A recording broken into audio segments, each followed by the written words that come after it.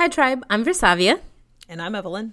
And you're listening to Objectively Typed, the podcast where we explore the objective personality system. Today, we are going to be talking about alphaness, what that means, and all the our thoughts and things around it. So, as far as alphaness itself, first, I guess we want to disclaimer or a little preface here that alphaness has a lot of or alpha in general has a lot of connotations out there, unfortunately. Some of them are negative. And so we wanted to be clear as to what we mean, and especially what Dave and Shannon talk about when they talk about alpha. Yeah.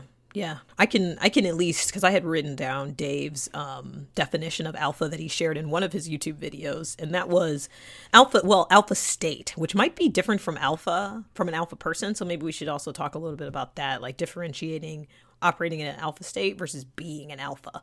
But he at least described the alpha state. And also, listeners, I've got a little bit of a scratch in my throat. So if you hear that today, I just want to get that out of the way. I am aware of it. It's allergy season here, and I think it's either allergies or the beginning of a cold. Anyways, the alpha state is when all of your parts are working together towards a common goal. That's the way he defined it in one of his, I think it was like ESFJ alpha state or one of those videos. In one of them, yeah. Yeah. But so alpha, the word itself has a lot of negative connotation, and once upon a time it meant, so when you had like a social animal, like a pack of wolves or something like that, right? Whoever the lead of the pack was the alpha.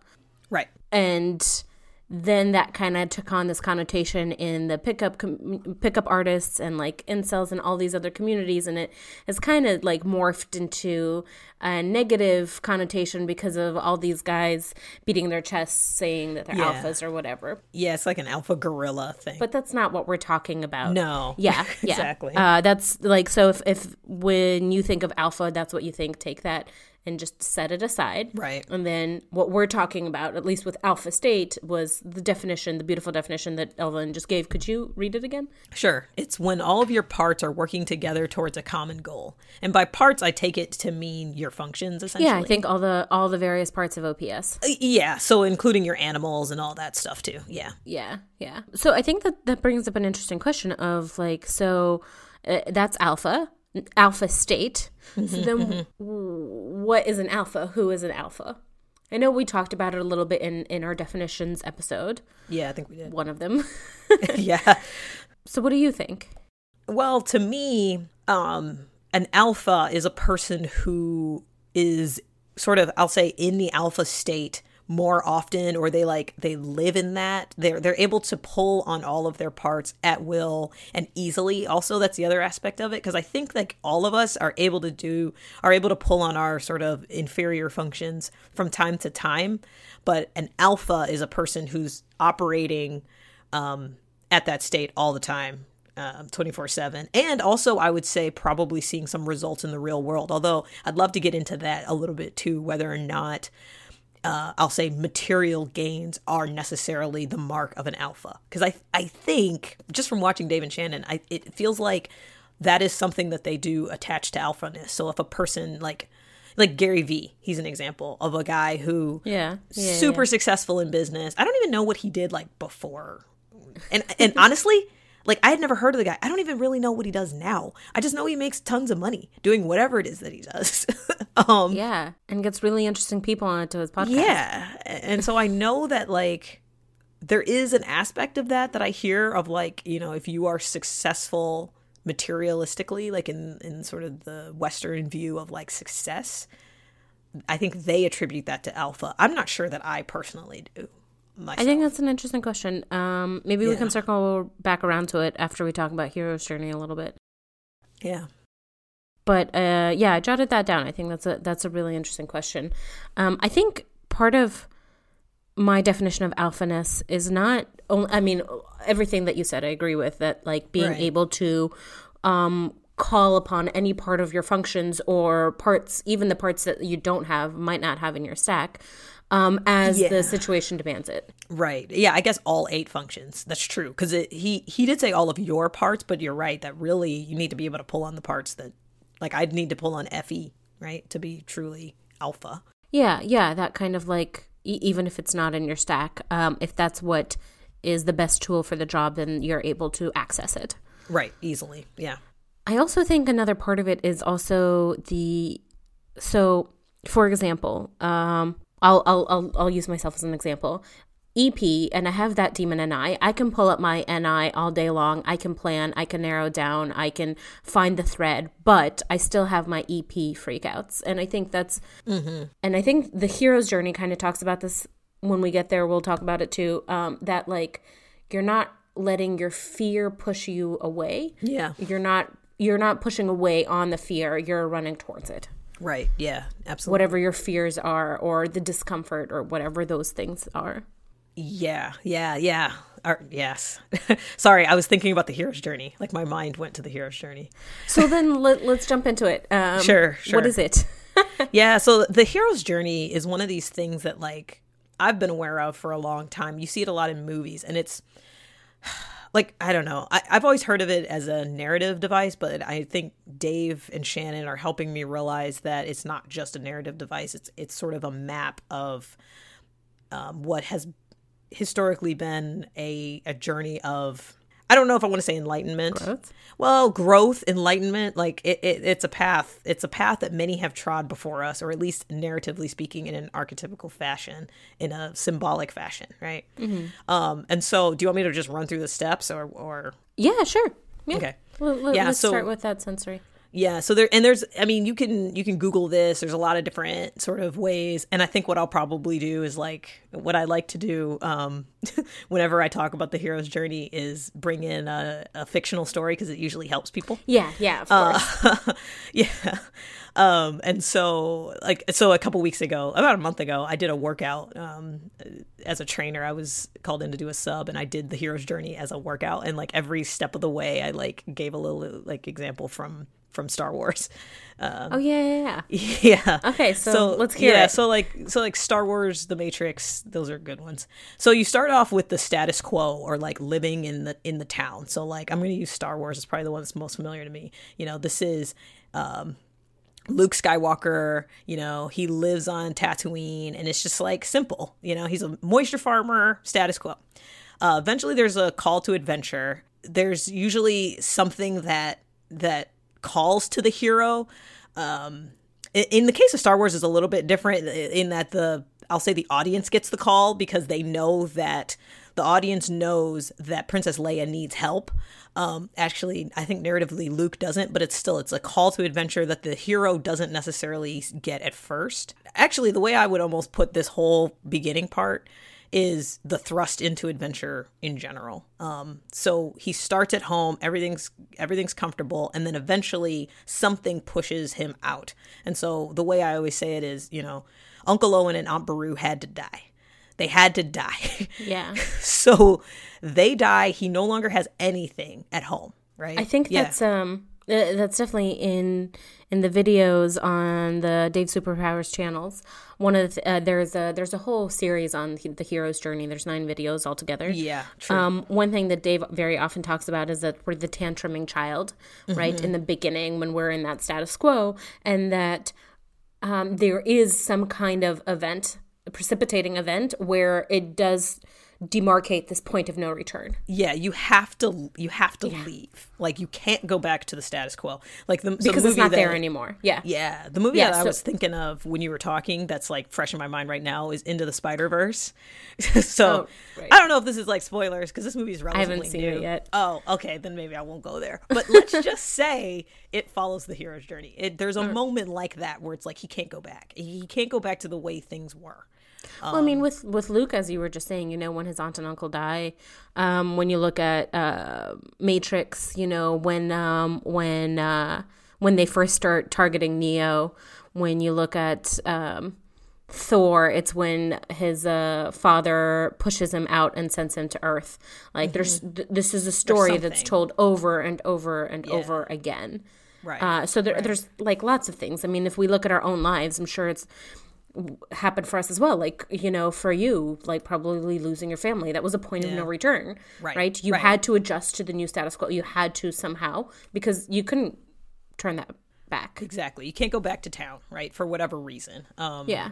In some movies, the home planet gets destroyed or something, right? And so, yeah, so that's the departure and kind of the thrust into adventure is the way I've also seen it called. And so the hero goes out of the town, out into the world, and they have trials and tribulations. And this is often where the mentor comes into play. They, you know, like with Neo, there's Morpheus. With Luke, there's Obi-Wan Kenobi, of like this mentor who kind of shows them the ropes in the new world. And this is kind of the point in the story where the hero is still like, they're out of the status quo. They're out of the town. But they're still a tantruming child. Yeah, they're still kind of a tantruming child. They're not fully like realized. They're not like a fully realized thing. Yeah. And so yeah, so you have the mentor, and then eventually, and you can stop me at any, well, yeah, jump in as you need it. There comes a point where the mentor dies usually, like, or leaves. Actually, it's so funny. I haven't seen The Matrix in a while. Morpheus doesn't die though, right? He doesn't die. He almost dies. Okay. This is why I like Star Wars, because Obi-Wan Kenobi dies. Yeah. Like, Obi-Wan is gone.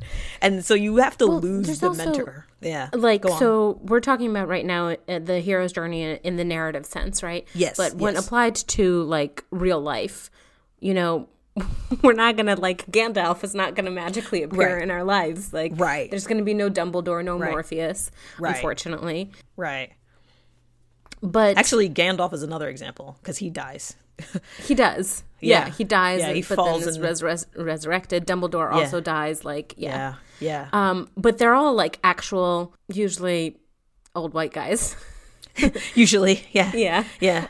But that's besides the point. Right. They're all actual people, whereas in the real world, we might not have access to people. And so there's a lot of other ways of getting mentorship. Yeah. Well, and the way that I look at it, at least the death of the mentor part of this, is that so you had the status quo, you had your familiar life, then you start learning these new skills and things, but there comes a point where you can't rely on those mentors or those other things to solve your problems. Like, somehow they need to go away also. Just like you had to leave home, somehow you also can no longer rely on that safety net. I think that's the way it ends up being, is, you know, sometimes people get kicked out of their home or, you know, whatever, but it's like you can't rely on the safety net anymore. Right. So first your town and your whole world disappears. Right. And then you have the safety net of this particular person, or more likely in the real world is like access to information to be your guide, right? Yes, yeah. And then for whatever reason you don't have access to that information, or that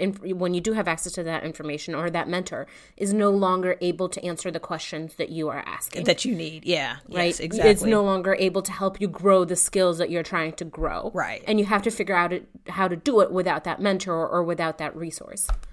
Yeah, and so that leads to what is called, like in some models or whatever, but like deathbed or the crisis or crushing defeat. Like, this happens in all the movies. Like, there comes a point where the hero like dies or they lose. You know, it's that first battle where it's like they've tried everything, they've left home, their mentor's gone, and that's it. Sometimes it literally dies. Like, Harry literally dies in order for the Horcrux. Yeah, Harry literally dies. And then, like, I'll be curious to see what happens with Endgame, but, like, literally half the world also died. Like, there is an element of that, but we all know that, like, part of their journey is going to be crushing defeat. We'll yeah, right. Yeah, that's actually a good example, too. Yeah, the Avengers right now are down in that crushing defeat area. Yeah, they're in the deathbed part. They're in the deathbed part. Of their story. Yes, yep. Yeah, so that's kind of the bottom. And I think, like, and the other thing about to bring reality in a little bit too, is the interesting thing about reality, your real life, is you don't just go on a hero's journey from like step A to Z. There's like, right? It's like, it can happen many times, and then you might get close to that crisis point, but then not really, and then kind of go back up, and maybe you somehow find another town to go back to. Maybe if you do get to that crisis point, it doesn't mean you're going to get through to the other side of that crisis point in this state of, like, you know, revelation or whatever. You might, that crisis might defeat you, and you end up scurrying back to safety. Yep. You know, and realistically, that's what we do. Mm-hmm. Yeah, I think realistically that's what we do, is we go back to some sense of safety, or there are some people who never get out of the crisis point or the deathbed. Like, they just give up on life. And that's it. Yeah, and they let that defeat consume them and defeat truly them. defeat them. Yeah. And sadly, like I've seen that play out in like family members and stuff like that. Like I had an uncle that reached that low point in his life and he never got out, and then ended up, they found him dead one day in this like halfway house. Like he had just, life was over. Like he had gone through divorce and all this stuff. Like he had been through the trials. He couldn't see through to the other side. Yeah. But he never got back. For people who are familiar with Byron Katie's story, she's somebody that Dave and Shannon typed in the class. She talks about how she had this moment of laying on the ground and a cockroach crawling on her. The roach on her foot, literally like her own deathbed in that way, and she was able to get through to the other side and see what is on the other side and come out, so quote unquote, victorious. Yeah, that's a great example. I'm a big Byron Katie fan. I've read like 3 of her books or something like that. Really? Oh, I was not. I was not She's as intrigued. She is pretty NF hippie. Oh, she's very NF hippie. Yeah. But I think, anyway, yeah. Anyway, so that's deathbed. That's crisis. That's the crushing defeat. Yeah. And so if you do get out of it, there's the rise to victory. There's the, you gain something. And the way that Dave talks about it in his series, his like 9-part series, is that you have to basically integrate the darkness into you a little bit. It becomes a part of your identity. Yeah, so this might be a minor spoiler for Spider-Verse, but I can't help it because I literally just saw this movie. But I mean, maybe you've seen the Miles Morales Spider-Man suit is black. And like part of that is there comes a point in the movie where he accepts the darkness. Like, and in this case, I loved the imagery because it was very literal of like, now it's like the darkness is part of him. He becomes this like black suited figure, and that's when he makes his rise back up because he's integrated that darkness into him. The Matrix is the example I think Dave uses where like Neo dies and then he comes back and he like integrates the darkness into him, and then from there he's now like able to dodge bullets and do the whole like. I think Batman is a great example, especially when we talk about the newest Batman's The Dark Knight. Yeah, the Dark Knight series. Where he literally goes off and trains for years and years and years and accepts this darkness within him as a part of him. Right. And then uses that to go and help people. Although he also also has like his, day persona and night persona, but it's also for narrative effect. Right. Yeah, but yeah, he goes to the Chinese prison and the whole thing, so that's when you start to come out of the crisis moment and you start the rise to victory, or you have this like, that's the other interesting thing. They talk about having a treasure or having some sort of lesson that you've learned. And I don't know, sometimes that seems to happen in the narrative version. Sometimes I don't know if it's as clear, having like this boon, but maybe the treasure is the integration of the darkness. Like you've learned like how to put these two things together. So what do you mean? Well, so in the hero's journey, like narratively speaking, there's often like a point in the little like model that says treasure. Mm-hmm. So like you've found some sort of treasure. Oh, okay, and what I'm saying is I'm not always super clear on what that treasure is. Yeah. I think that's, so in the context of OPS, I think that's what Dave and Shannon refer to as that grow and give. It's the giving part. Yeah. Right? So like you have grown yourself through this journey, through going through deathbed, through all the skills that you gained, the mentor, all of that. Yeah. You've gone through all of this and you've grown yourself, and now you're in a place where you are able to give, and now you live in service of others rather than in service of yourself, because there is no self. Yeah. Yourself has gone through deathbed. Yeah. And I think maybe in terms of the narrative part of it, that treasure, it might be the giving. Yeah, it's true. Yeah. Or now you have something to give, whatever that is. Yeah. Right. Yeah, I just thought of another one. Luke Skywalker is another one who puts on a black suit. Like after he goes through all the stuff, when he comes back with the green lightsaber, he's wearing like all black. And his deathbed is when he loses his arm and finds out about his father. Exactly. Yes. Like that is his deathbed. That's where he's like hanging on by no. Yeah, that no screaming. Literally falls. If you haven't watched Star Wars, spoiler warning, Darth Vader is Luke's father. No. Yeah, it's like the granddaddy of all spoilers. But also, go watch the movie. It's a great movie. It is, yeah. So coming out of that is the return. So that's when the hero, so again, kind of back to Luke, when he comes back with that black suit on and he comes to save his friends, the hero has to return. So he goes through this whole deathbed, usually alone. He's lost his friends. He's lost everything. Deathbed happens. And that's usually alone for the hero. But then he goes back and he's got to help his friends because that's the whole point, right? I mean, you went through all this. It's not to just go off and be gone forever. It's to come back and do the return. And then, back to the grow and give part of it. And I think that's one of the reasons why when we look at like literature and movies and entertainment, when we look at the narrative of the hero's journey versus how we actually experience it in real life, is that the stakes are always so high in these situations that you don't have a choice but to endure it and make it to the other side of deathbed. You got to go back. Whereas the stakes in our own day-to-day lives don't feel as high. It's like, well, it's okay. It's not a big deal if I don't do this. It's not a big deal if I don't do that. Like, the world isn't going to end. Whereas for these characters, the world sometimes will literally end. Yeah. Yeah, that's an excellent point. And I think that's where I've personally been a little bit stuck because it's like sometimes I feel like I'm going through this, but to your point, like the stakes never feel like that high. Like, yeah, that's actually one thing that I learned about myself fairly young is because I know I will push the boundaries and not do whatever it is that is expected of me until absolutely necessary. So instead of allowing myself to keep pushing the boundaries, I bring up the boundary closer. So like with my bike tour, I set it up in such a way that I had no choice but to get my ass on a bike every single day. Right. Yeah. So to bring up those stakes. Yeah, oftentimes that's what we have to do in the real world is like do some sort of manufactured stakes, if you will, build them. Yeah, that's true. Yeah, so yeah, and then another thought or example, I guess, narratively speaking, is Lord of the Rings. After Frodo goes and drops the ring in Mordor, he's got to return. And one thing you often find with these movies is that the hero is changed by his experience. Like Frodo's not the same Hobbit that left Hobbiton. He's not. I'm super nerdy, guys.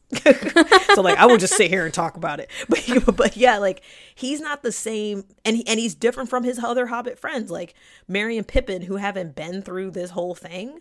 They can't relate to him in the same way. And I think that's an important aspect of this too, is like your old relationships may and probably will change. Like you are no longer the same person that left Hobbiton. Like you are now a new, different, alternate person. Yeah. And I think that's, Dave talked about this really well in his, in the series, is that our town, whatever the status quo is, when they notice us leaving on this journey or answering the call, sometimes there's going to be resistance there. They're not going to want us to go. True. Because there is an element of like, oh, you think you're better than us, what you think you can do this and the rest of us can't, or whatever it is. But if you do make it through that journey, you do come back a different person. Yeah. Like you're not going to be the same person you were before. The way that you interact with the world, view the world, and interact with the exact same people, exact same town will be different. Exactly. Yeah. Yeah.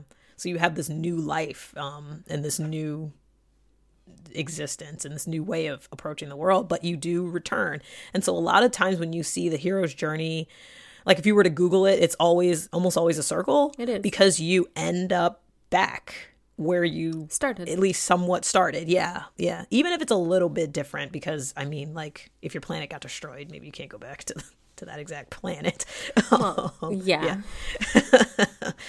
Yeah. And I also think that an important part of this is that we also, like, we talk about alpha state, right? Where you're able to pull on any one of your parts. Yeah. And alpha is not like just, oh, I went through the journey, I've achieved alphaness, now I'm an alpha. Yeah. No, that's not true either. Like you don't have just one journey throughout your life. It's not anytime, but when there is a call that you are willing to answer it, that you are capable of answering it, that you're not running away from your fears and your discomfort, instead you're running towards it. Right. I think he says this Dave does in one of his videos of like, you're going to go through the hero's journey time and time again, right? It's like over and over kind of a thing. Or, you know, there's the idea in spiral dynamics where it's kind of a spiral also, like it's not necessarily a linear thing. Yeah. I think that's the way it works out in actual reality. Yeah, I like that spiral image. Yeah. That's very much how I think about it. Yeah, yeah. So, I mean, so there's the hero's journey. In case you didn't know what we were talking about, now you do. Now you do. So now more like, so what do you think about it? Yeah. Yeah. Deep breath. I think, well, first of all, I mean, it certainly works as a narrative device because we keep seeing it in movies over and over and over, right? So it's like, that's great. As old as narration itself. Yeah, yeah. Oh, yeah. I'm pretty sure Odysseus, is like the first one. So, like, I think that it's definitely inspiring. It definitely helps when you're feeling, especially when you're feeling like down and you're feeling like I can never...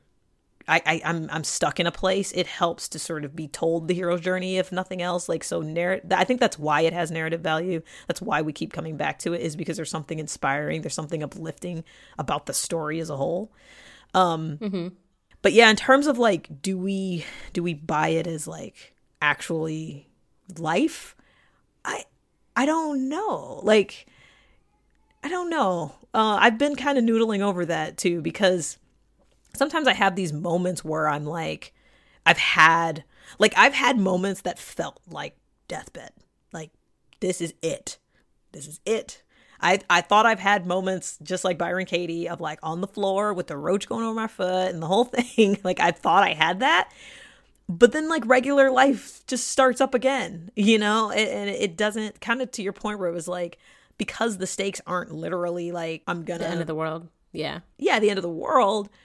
It never, I don't know. Like, I can't tell if I'm like actually stuck or like where I'm at. I think I actually wrote Dave and Shannon. Suddenly I just thought of this, like, as we're recording.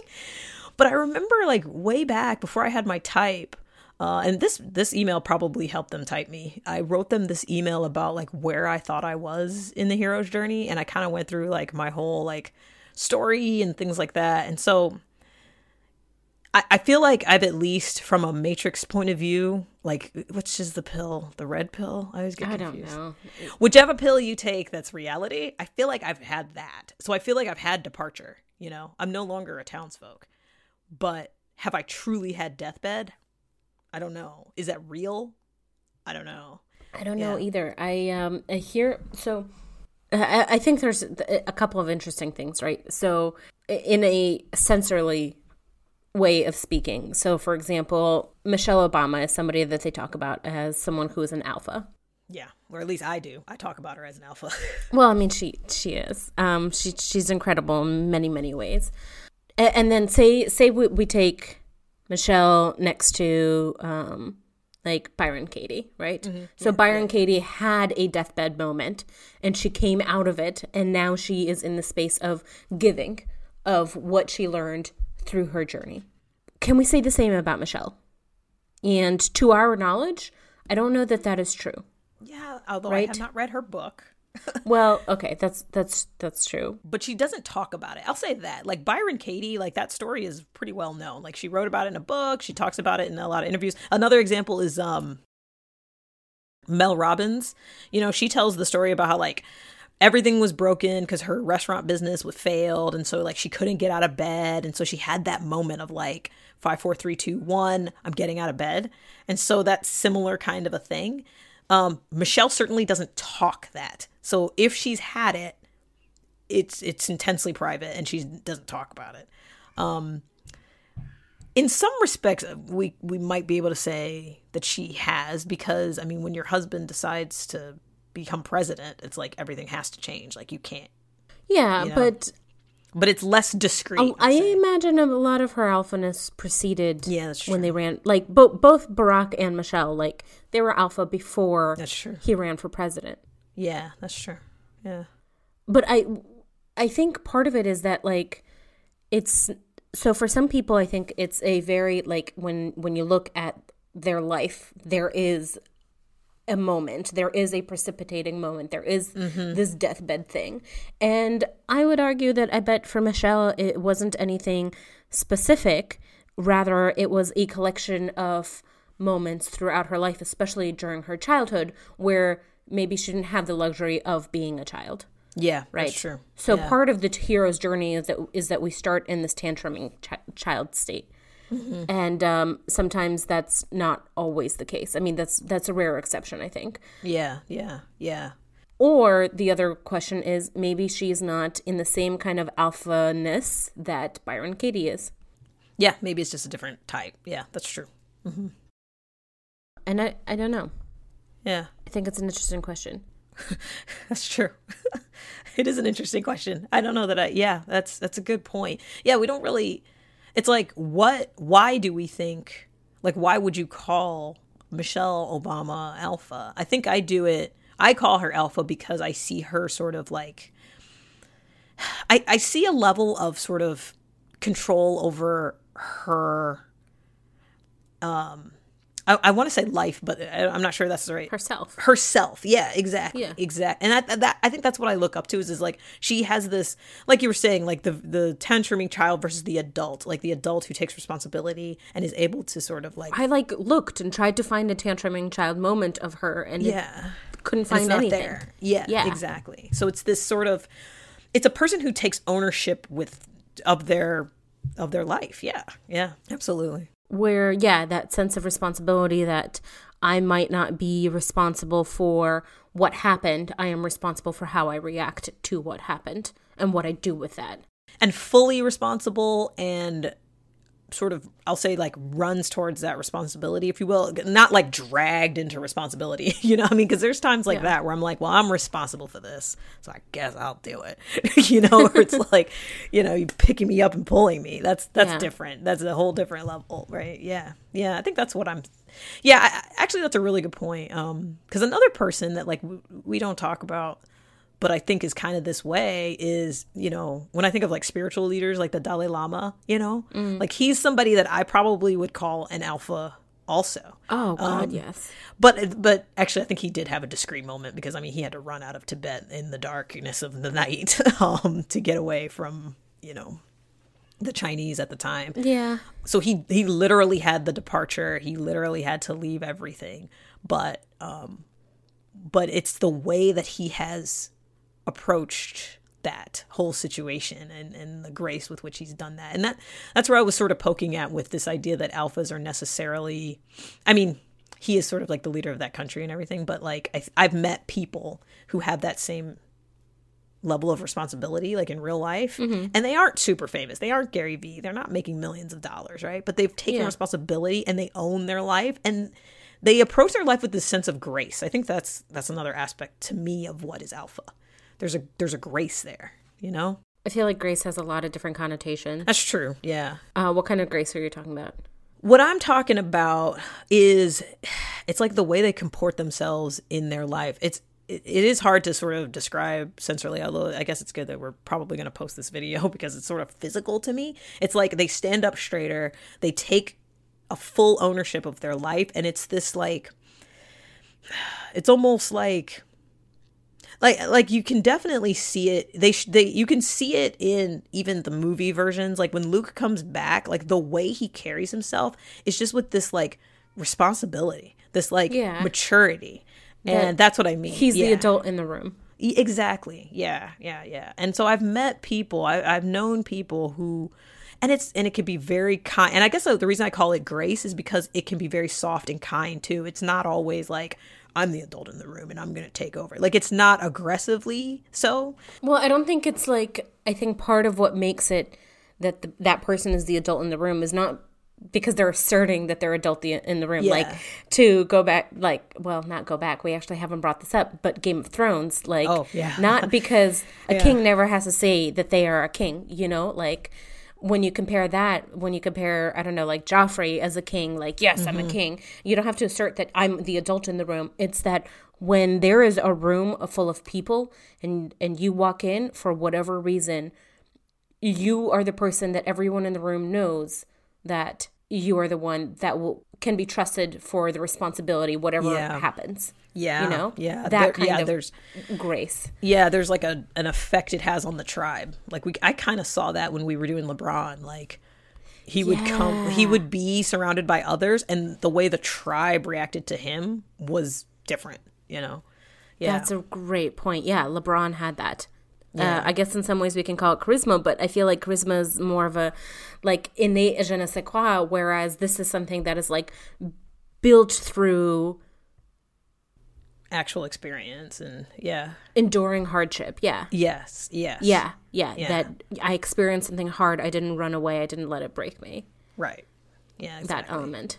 Yeah. That's what I've seen. Yeah. And I think maybe that's what it is. Like, you know, Michelle may not have had, maybe she did, I don't know, but a singular deathbed moment, but rather it's been a collection of them over and over and over again. And I think there was a Q&A when Dave and Shannon talked about this, like, depending on your type, you know, like what your demons are, you might be dealing with them all the time. Mm-hmm. And then for other people, the swings will be a lot less often, but they will be huge when they do happen, right? Yeah. So with Byron Katie, the swings were huge when they did happen. Right. Yeah, that's true. Whereas with Michelle, maybe with her type, it was just like a bunch of little swings. Yeah. Which I personally, I'm glad you brought this up, because I find that more inspiring. The people who went through a bunch of little things and have grown through that. I find that very inspiring, because not all of us are going to have a huge moment, you know, like you can't. I think that's rare, actually. Yeah, I think it's rare. Yeah. And it's like, and you can't, I actually am of a belief that like you can try to maybe it's possible to manufacture it to a certain extent, but I think it's really hard to manufacture it, and it doesn't always work. Like where I'm at right now in my life, I think that would be almost criminal for me to do something like that. You know, I've got 2 little kids. So for me to be like, you know what? I want to go on a hero's journey. I want deathbed. I'm going to just quit my job. You know what I'm saying? I'm just going to really get the stakes real, and I'm going to quit my job, and I'm just going to let the house go into foreclosure just so I can have this like true, and I mean, it would give it to me. It would give me true crisis, true deathbed. But that's insane. Like that is not a good move. But also, like, just because you take those first a couple of steps, say you cross that point of no return, right? You fuck over your life, whatever it is. That does not mean you're going to go through the hero's journey. Exactly, it just means that you fucked over your life, and then maybe a couple steps later, you're going to freak out and try to undo everything. But it doesn't mean that you're ever going to reach deathbed and go through deathbed. Which this also brings up a good point. That's sort of the I'll say we got to be careful, or maybe David Shannon should be careful, I don't know, about relying so much on the hero's journey as like a step-by-step thing, because I could see people doing that. I could see a person hearing about this and saying, oh wow, okay, so this is sort of like the manual to enlightenment, if you will. I'm just gonna fuck over my life. Like, okay, let's just do that. And it won't work. It's not the same thing. It's not. No, it's not. I think that's a really good point. And it's also like, don't go fucking up your life. You're already fucking up your life. Right. Instead of going and intentionally doing it, look at where you are stuck and where you are leaving the voids, because we all are, and address those instead of intentionally going on this journey. Yeah. And because I think, you know, if you look at it from a narrative standpoint, if you'll notice, the hero never asks for these things, and they are always like, really, like, they're devastating to the hero. Like, they're never like, I'm gonna purposely do this. Yeah, of course. You know, like, Luke didn't kill Uncle Owen and Aunt Beru. Like, he didn't want them to die. So, yeah. I think that's a really good point. Yeah, I could totally see some, 20, 21-year-old kid or something hearing this stuff and being like, oh, that's what I need to do. I'm just going to go ahead and turn everything over. I guess, admittedly, that is kind of what I did when I was 22, but I didn't do it because I was seeking out Hero's Journey. Yeah. I did it because I was seeking out my saviors on crack. So I bought a one-way flight to Taiwan and lived my life there. Part of it was driven by SEFI, but then also once I was there and I found myself there, I had to deal with the consequences of those actions, right? And some good things, some bad things. Yeah. And we have, like, I think if we all look back on our lives, we will see the moments of challenge. And we've had perhaps not like deathbed in quite the same way, but when we look at places where we grew and what prompted us to grow, it was the mini hero's journey. It was some kind of call to action, a point of no return, where we had to deal with the consequences of that fallout. And either we dealt with it and came out victorious on the other side, or we didn't, and it is still a problem today. Yeah. Yeah, exactly. Yeah, I think that's another aspect is the recurring problems, right? If a problem keeps coming back to you again and again and again, then you didn't actually deal with it. It's not actually. I have some of those too, where it's like, oh, I thought I pretty much got this, and then whoop, there it is again, and there it is again. Yeah. Yep. Very much so. So we talked about the hero's journey. Are there other ways to be an alpha without some version of the hero's journey, do you think? That is a good question. I'm not sure. But I mean, I think you brought up a really good example in Michelle of at least not having sort of the traditional hero's journey, but it is still some version of it, right? Yeah. Not the big crisis like deathbed thing. I mean, maybe she had it. I don't know. But let's just, for the sake of conversation, let's just say she didn't. So, yeah, but I feel like you need some version of it. I don't know. What do you think? So in the beginning of us recording this, I don't know, I probably would have had a very different answer. But right now, as we were talking about this, I'm realizing more and more that, like, if a big part of alphaness is right, dealing with your shit, especially your human needs, like whatever it is, for an EP, learning to be okay, feeling controlled, for, an EJ learning to hear their inner voice. Yeah. And follow it, and acting from it when sometimes it's against the tribe, Yeah. Yep.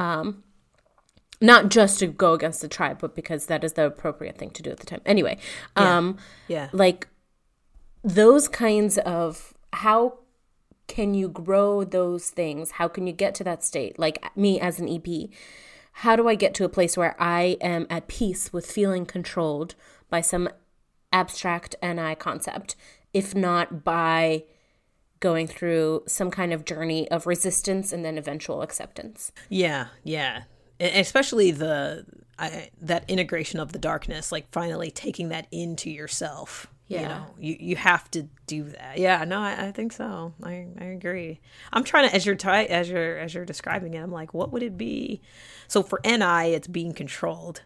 For SI, I guess it's also being controlled, but it's more of like, well, I think at least as I've been exploring my especially masculine SI demon, for me it's a feeling of like life circumstance can't be changed, and so like how can I learn to accept that I'm going to have that feeling and still move on through it, I think you had a wonderful demon dialogue when you talked about that demon SI, where you're feeling trapped by circumstance. Yeah. And I think for demon SI would be making peace with the fact that sometimes circumstance is going to trap you, and sometimes it's not. But you can work through the good and the bad of that. You can work through it. Yeah. That it's not a life-stopping thing. Exactly. And I need, as I'm saying this, I'm like applying it to NI. Like I need to accept that there are some abstract concepts that will control me, and it doesn't have to be the end of the world, and that's okay. That's part of the darkness of NI, and I can make peace with that.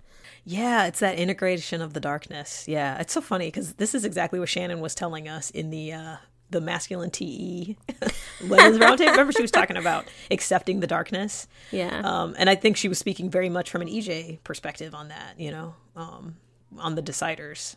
And so it's a similar kind of thing. Yeah. Yeah. I wonder, so what do you think it would be for the other temperaments? Just to kind of walk through it. Because I definitely understand EP better than all the other ones, right? So, well, I can speak to EJ because I think I probably get it. Because I have a sub-temperament of an EJ. Yeah. And actually, the demon dialogue that I recorded yesterday, but I haven't posted yet, as of this recording, was all about this, which is I think it's a very similar thing to what you were describing with the controlling, in that it's for the EJ, and I'm speaking as a mini EJ, so EJs feel free to correct me or anything. Mini but EJ, I like that. Yeah. But it's like every time, or a lot of times I'll say, when I'm working from my FI and it's not necessarily in agreement with the tribe, I feel this like guilt, or I feel this like obligation to the tribe. And for me, it's been a matter of accepting that I'm going to feel that way, accepting that negativity, that negative feeling, taking that on and being like, I'm going to feel that way, but it's still okay to act from my FI. Like once I'm able to connect with what my FI truly wants, it's okay. It's like permission. I think we've talked about this before. Yeah. It's that permission thing, but moreover, giving myself that permission, because I think that the EJ naturally wants to ask the tribe for permission. Tribe, please give me permission to work from my FI. And so I think the discovery, or the darkness, or however we want to put it, for the EJ is, I can give myself that permission. It's okay. Giving yourself permission to act from that DI. Okay, interesting. Exactly. That DI. Okay. Yep. So then for the IP, I don't know. I guess I'm trying to flip that. Perhaps part of it would be that you can't go at it alone. And I think, being married to someone who's likely an IP. An IP, yeah. If he's not an IP, he's an EP with a side of IP. I know, so he's actually actively working on this, and it is, for him, it is also sort of like we call it pinging the tribe more, in that it's sort of like recognizing that the views of the tribe are also valid, and that like, yes. I mean, in his case, because he's TI, it's a lot of like reasons kind of things, but it's like he will go with what he normally would just kind of want to do and not really check on the tribe. And for him, it's about actively like saying, okay, tribe, what is valuable to you, or what works for you. I think in his case with the Demon FE, it's like, what would actually make you happier? Yeah. And what do you value, right? Not just what works for me, but what do you value? And how can I bring that in to what works, to what I've been working on? And then I think the darkness of that would then be what it is that works for the tribe, or what the tribe values, is not what you are working on or what you value, and that you have to make peace with that. And that's where the darkness is, that sometimes the tribe is right and you're wrong. Or sometimes you have to compromise. Yeah, I think I've heard Dave even say this, compromise yourself. It feels like, I think to the IP, it does. It feels like a huge, like I've heard my husband say, like, it's infringing on me. Like it feels like the idea of feeling like I am compromising myself feels like death.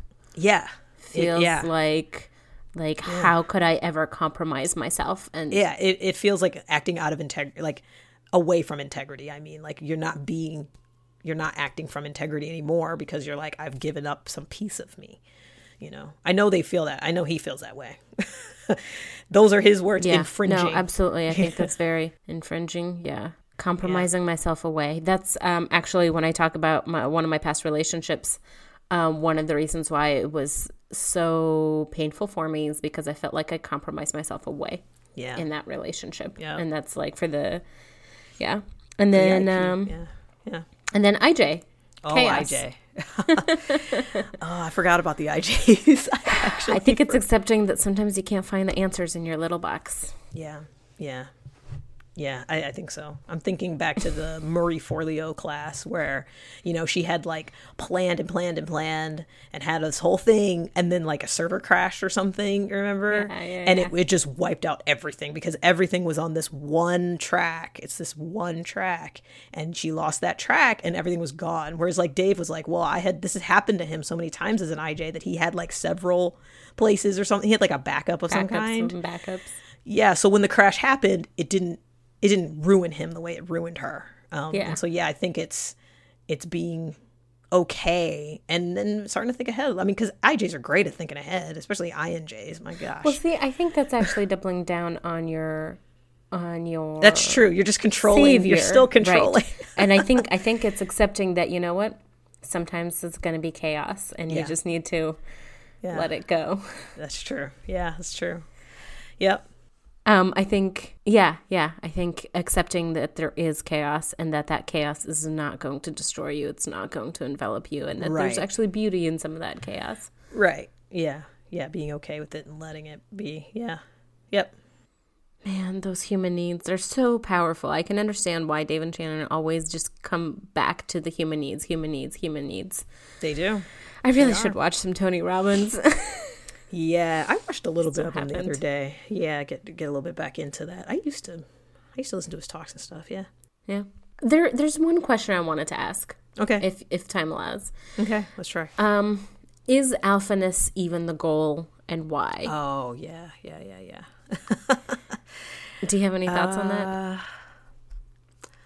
I kind of think it is the goal. I kind of do. And the reason why, and I don't know. I don't know if it's everybody's goal. I guess maybe I'm speaking from my own FI, but like I know, I personally feel like I feel like that it would be a good thing to be able to have that level of responsibility for everything that happens to me. I think now I'm thinking of Buddhism, and like in Buddhism, there's a lot of like letting go, because the whole thing within Buddhism is that our suffering is caused by our attachments to things, whether it's a feeling or whatever, or material things, whatever. And so like the goal is to be able to let go of that attachment. And to me, that is akin. There's something in common between being able to let go of that attachment and being alpha. Like the only way you can truly do that is if you've taken a level of responsibility for your life, right? And you're able to say like, I can let that go. I can, and so to me, they are kind of linked. And so, yeah, I feel like it's a goal. I think it's a good way to get there. Yeah. I think I'm actually really, really glad you brought that up, that idea of letting go of attachments and that like that Buddhist practice. Because when you do look at the hero's journey and at deathbed, what is it that allows for deathbed, and what is it that allows you to get through to the other side of deathbed is letting go of your fears. Exactly. And making peace with the fact that your fears like may envelop you, may not, but that you'll get through to the other side, and letting go of all of that. I'm still thinking of the Spider-Verse. Because that's what he had to do. That's exactly what he had to do. Okay, I'm going to go see that movie. Okay, it's a beautiful movie. It's totally worth it anyway. Yeah, you mentioned to me how it was a really great NESI movie. For me, yeah. And unfortunately, like one of the things that, sorry, side tangent here, but like I think for the SENI users, I think spoilers are really problematic for you. I don't know. Maybe we should talk about that another time. But yeah. And so like I'm trying not to, but like they don't bother me. Like you could tell me all the details of a movie and I wouldn't care. I would still go watch it, because like the way my SI works is I like just the little scenes and stuff like that, and so I don't need the through line. Anyway. Oh, that's so interesting. That's an interesting... Okay, you're right. That is totally tangential, but that's fascinating because, yes, I loathe spoilers. Right, that's why I'm trying really hard, because I know, but let's just... you're going to have to go watch it right after this. Yeah, I'm going to have to watch it for sure. But that's kind of the thing is, like, yeah, it's this, like, leap of faith of, like, he had to let go of fear. I don't think that's a huge... I mean, it's Spider-Man. You know what Spider-Man does. He has to jump off buildings, right? That's what he does. And how do you do that? How do you do that when you're afraid? How do you take a leap off of top, like a high building? Even though you're Spider-Man, you've got a web slinger. That's scary stuff. Yeah. And so, the way to get through deathbed is you need to let go of even that fear. And so the fear oftentimes is an attachment to the way things used to be. Yes. That's usually what it's driven by. That is. And so, like, you gotta let that go. I love how this brings around our like mindfulness episode. And it's just like full circle. I love it. Yeah. So I mean, yes, in terms of the question, is alphaness even the goal? I think for me, definitely, and I think for all of us that are drawn to OPS, like why are we drawn to it? Part of it is for that self-growth, right? Right. And so what is the purpose of that self-growth is like, I guess ask yourself that question, like, dear listener, why is that self-growth important to you? Why do you want to be responsible? Or maybe you don't want to be responsible. But if you don't want to be responsible, what does self-growth then mean for you? Yeah. I think for me and the kinds of people I enjoy having in my life, I think alphaness is definitely the end goal. But I can understand how it's not, and I don't think can be for everyone, if that makes sense. Or maybe it can. But I guess you're not going to have your townsfolk to begin the hero's journey if everyone's also an alpha there. Yeah, that's true. A town of alphas. I don't know though. I mean, I bet like you could see. I could see. And I have seen this with people who have like they are living the life they want, and maybe that is a townsfolk domestic life. Like maybe that life is just taking care of the kids, cleaning the house, your everyday living. I think that could be a form of alphaness. So you could have a little town that's got a lot of these alphas, but their alphaness is just in doing the town. I mean, I'm about to go on another. I'll try not to go down too far. But I mean, I feel like part of like modern society that is difficult is that we don't have like clear roles anymore. And I think like in ancient times, from sort of a tribal perspective, people had a role, and I think that is a form of alpha, is like taking on your role and your responsibility within the tribe. And if it was your role and responsibility within the tribe to be a farmer, then damn it, you're going to be a great farmer, and you're going to grow food, and you're going to provide for your tribe. Or, if it's your role and responsibility to go be a hunter, go do that. And I think we used to have that, like humans used to have that. And now that we don't, that's why we need these like rubrics and these things to like, I don't know what it is, And I think bringing it back around to stakes, like, before the stakes were higher. They were. Like, if you didn't take care of things, then, maybe sickness or death or real pain starvation was an option. Yep. Yeah. Whereas now, like with how comfortable we are, a lot of those stakes are just so much lower.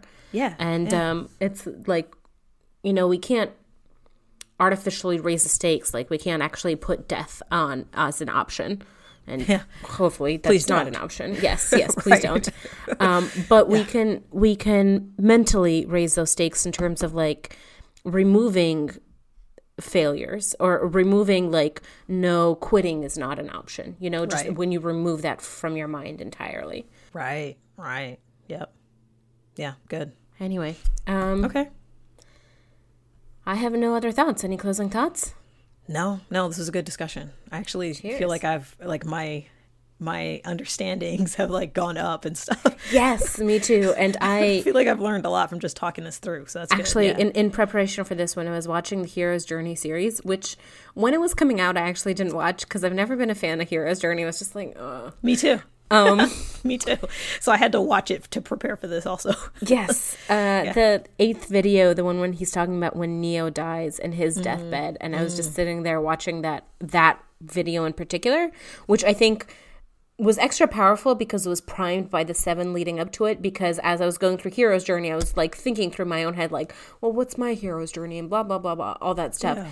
So when he went through and got to deathbed, and especially I was thinking in terms of Ni and how my relationship to Ni and like better understanding that, it just hit me very powerfully in a way that Hero's Journey has never hit me before.